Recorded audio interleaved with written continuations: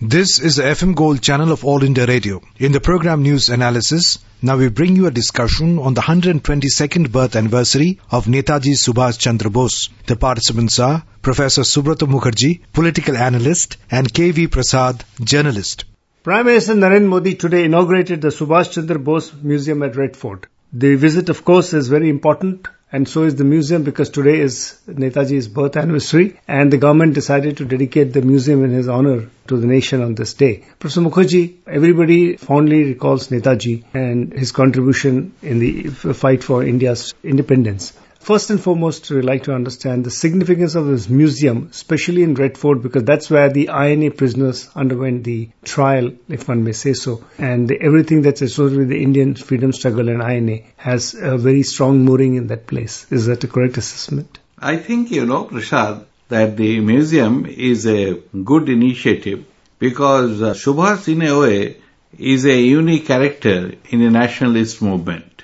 His entire span, if you really look to the presence, was only 16 years, and within that he galvanized the nation, and his checkered career had many differences with Gandhi, but also ultimately he becomes the Congress president with Gandhi's initiative. But again, they disagree on the second term, and then he flees the country, and that was also meticulously planned. If I may add, it's a very interesting story in a way, that when he decided to really leave the country, he planned it meticulously. First, he was interned in the house, and because he was not keeping very well, but then it is Shishir Kumar Bose, the nephew, who drove him to Gomo. Gomo is Bihar, and the reason for this was that Subhash was well known in Bengal. He thought he would be relatively unknown in Bihar, so the chances of his being caught will be much less. Second thing what he did was that he really dressed up as a deaf and dumb Afghan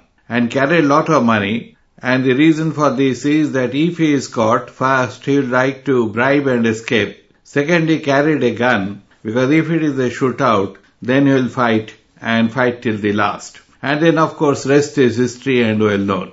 Now if you are coming to the period of the INA, again INA has a checkered history. Once the war started, it became a world war. In the real sense, the First World War was quite limited in a way, and it did not engulf the entire world, but the Second World did. And that time, Rajbihari Bose, if you may remember, and Mohan Singh really thought of a INA and began it with the prisoner of wars that the Japanese captured when it moved towards the Southeast Asia and East Asia, and then they tried to build it up. But it fizzled it out because they did not have the organizing capacity. And then in 1943, what we find is that when Subhash Bose reaches Singapore from Berlin, and that's the beginning of the short-lived but checkered history. And that's what the museum, I think, will project. It's a good initiative. It will build a new sense of history, and also the important fact that Subhash stood for sacrifice. And in this nation, there is a spirit of sacrifice, but I think the museum will reinforce it. Yeah, the Prime Minister today said that I bow to Netaji Subhash Chandra Bose on his Jayanti. He was a stalwart who committed himself towards ensuring India is free and leads a life of dignity. We are committed to fulfilling his ideals and creating a strong India. That's what the Prime Minister said. And the fact that the museum, which is all four that have been named as Kranti Mandir or Revolution Mandir, if one may, Revolution temples, they have history that is on the walls, which have been, and it's they say it's like the brave sons of India, Colonel Prem Sehgal, Colonel Gurbaksh Singh Dhillon, and Major General Shahnawaz Khan, who obviously were put to trial by the colonial rulers, and there's something associated with that place itself. Well, Prasad, if you really look to the trial, the Britishers never expected the massive support that they would generate. They were taken aback. And if you really look to the history, the broadcasts of Subhash really did not reach the entire nation, since the technology was also rudimentary, and the colonial administration was quite successful in jamming bulk of it. But then once the story came out, and the sacrifice, because if you really look to the way they came up to Imphal, is a saga of great courage and sacrifice. the jungles they really crossed, and the suffering they had because of the monsoon forest. And it is virtually inhuman circumstances they tried to overcome, and all in the name of freedom. So in a way that the Indian history really transformed within a few months. You remember that Gautam Chattopadhyay, really termed the phase as almost revolution. And if you really link to two things at that time, one is the trial of the three stalwarts that you mentioned, and the Tegh Bahadur Sapru and Jawaharlal Nehru, they really became their lawyers, and then it became a national trial. But then subsequently, you see the INA ratings, the revolt in the Navy really shook the empire, because they realized for the first time that the repressive apparatus that they had is no more under their control. So in a way, as it is mentioned, that Subhash is the co-architect of India's freedom, and I think is very appropriate. But we have also to learn a lot of lessons the way INA was organized. For instance, first the Rani Jhansi Brigade. You know about it, and the gender equality. Women were given the most important positions. Second was communal harmony. The food was cooked in the same kitchen, and there was total understanding between the different segments. And also the nationalist upsurge was demonstrated by the fact that the brigades were named as Nehru Brigade and Azad Brigade. And also a very important fact that happened during Subhash's leadership was the relative autonomy that he tried to build of the INA.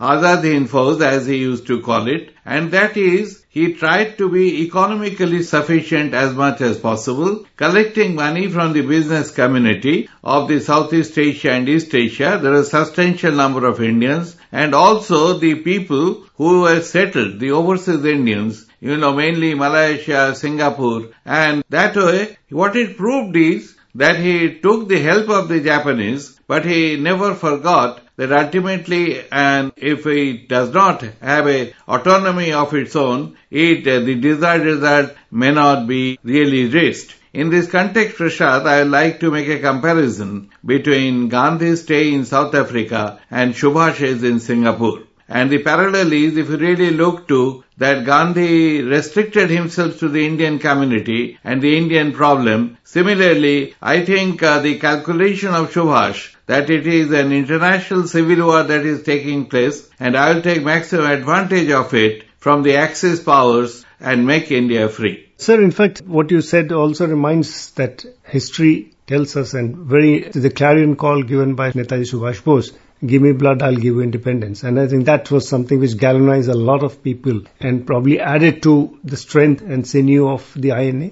If you remember Bahadur Shah, he said, Delhi Durast. From that till Subhash came up, the slogan was Delhi Chalo. And that is the capture of the power and transfer of power in a way. So he symbolized that spirit, that we have to build it. But here again I'd like to point out that he looked it as a supplementary struggle. The nationalist struggle he never forgot. Because again here, from Singapore, he called Gandhi father of the nation for the first time. So what actually he was trying to do is that in an extremely difficult situation, he was convinced that there will be no peaceful transfer of power and the British colonial power will always play a number of tricks. So what he was trying to do is to provide two kinds of struggle, a supplementary nature, one that was going on in India under Gandhi's leadership, and from outside he tried to build up a formidable force, and he thought that this would compel the British to quit. So ultimately, the desire was liberation, and he took the advantage of the war situation and tried to create a new India, and that's how he becomes a part of the Asian Renaissance. That's what Gordon calls him, because if you really look to the history of Asia at that time, the entire leadership of that time came out of this turmoil, and Subhash is one of them. Today, the President paid floral tributes in Rashtrapati Bhavan in the Parliament House complex, and of course, Prime Minister inaugurated this museum. Along with that, there were three other museums, because this Kranti Mandir, as it was christened, This complex includes 4. The museums on Netaji Subhash Chandra Bose and the Indian National Army. The second one is Yad-e-Jallian, which is a museum on the Jallianwala Bagh and the World War I. The third is a museum on 1857, India's first war of independence, and Drishyakala Museum on Indian art spanning 3 centuries with over 450 works of art. And he said to see, Prime Minister mentioned after he visited that museum on Drishyakala, to see Gurudev Tagore's works at Drishyakala is a treat for art lovers. We all know Gurudev Tagore as a prolific writer, but he also had a strong link with the world of art. He produced lots of works featuring multiple themes. Gurudev works were also exhibited internationally. This is what he said in a tweet. Now this is important because along with it is works of Raja Ravi Verma, Amrita Shergill, Arvind Tagore, Nandlal Bose, Gagendranath Tagore, Sailoj Mukherjee and Jamini Roy, which are at display. So the rich tapestry of Indian art is also at display. Yes, the modern Indian art is very rich in its content, and a very important component, the names you narrate, is the Bengal School of Art. That's what it is called. But I like to add a relatively less known fact, that this cultural heritage of India, Subhash carried to Europe. And he was the first important Indian politician who tried to tell the Britishers about the rich cultural heritage that India has. And in that context, I think there is a larger linkage between the different segments that you are talking about, and taking the name of Tagore is very appropriate because the Indian cultural renaissance in a way is manifested and culminates with Tagore. In fact, there's a news report in one of the newspapers today which says that 4 members of Indian National Army who are non-Nigerians in their way are being planned to be part of the Republic Day parades. So which is, I think, a tribute because never before has somebody remembers getting these people on the parade. It's very good because they deserve it. They fought for the country and created a new climate of freedom. And in that way, if we are honoring them, you see, the phrase is appropriate, better late than never. Sir, if we were to look at the overall, because Indian National Army carved a place for itself, Netaji Subhash still continues to reign hearts of Indian and triggers imagination, his very thought. This happened at a time when Mahatma Gandhi was leading a non-violent struggle, and here was a different model, and as you said, there was supplementary to it. In his overall context of India's freedom struggle, how do you place it?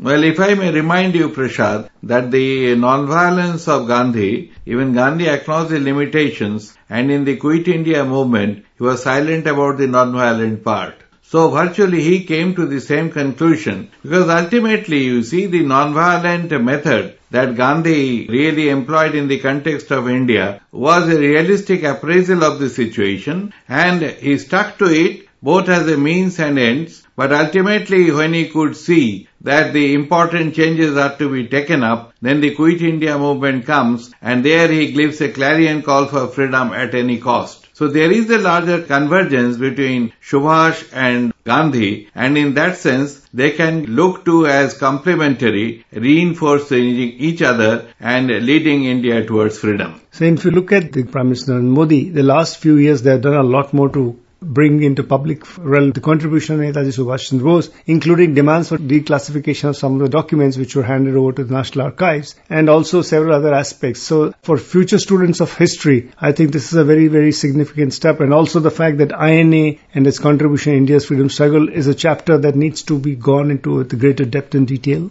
I think what you are saying is correct. Both the Bengal government and the central government are moving in the proper direction, and this will facilitate writing a comprehensive history of India and putting the important figures in a proper historical perspective, and that will really help us in building a new sense of history as we understand the freedom movement. And as it was noted, the fact that Prime Minister dedicated the museum to the nation today, just ahead of Republic Day, it is hoped that the Kranti Mandir, which is a tribute to the revolutionary zeal and courage of the India's freedom fighters, will deeply connect between the India's history and the youth, add to their patriotic fervor. Yes, absolutely correct what you say. It was a long felt need, and good it has come up, and I can only say Jai Hind. Thank you, sir. You were listening to a discussion on the 122nd birth anniversary of Netaji Subhash Chandra Bose. The participants were Professor Subrata Mukherjee, political analyst, and K.V. Prasad, journalist. This program was produced and presented by the News Services Division of All India Radio. This program is also available on our website, newsonair.nic.in. You may email your opinion about this program at airnsdtalks@gmail.com.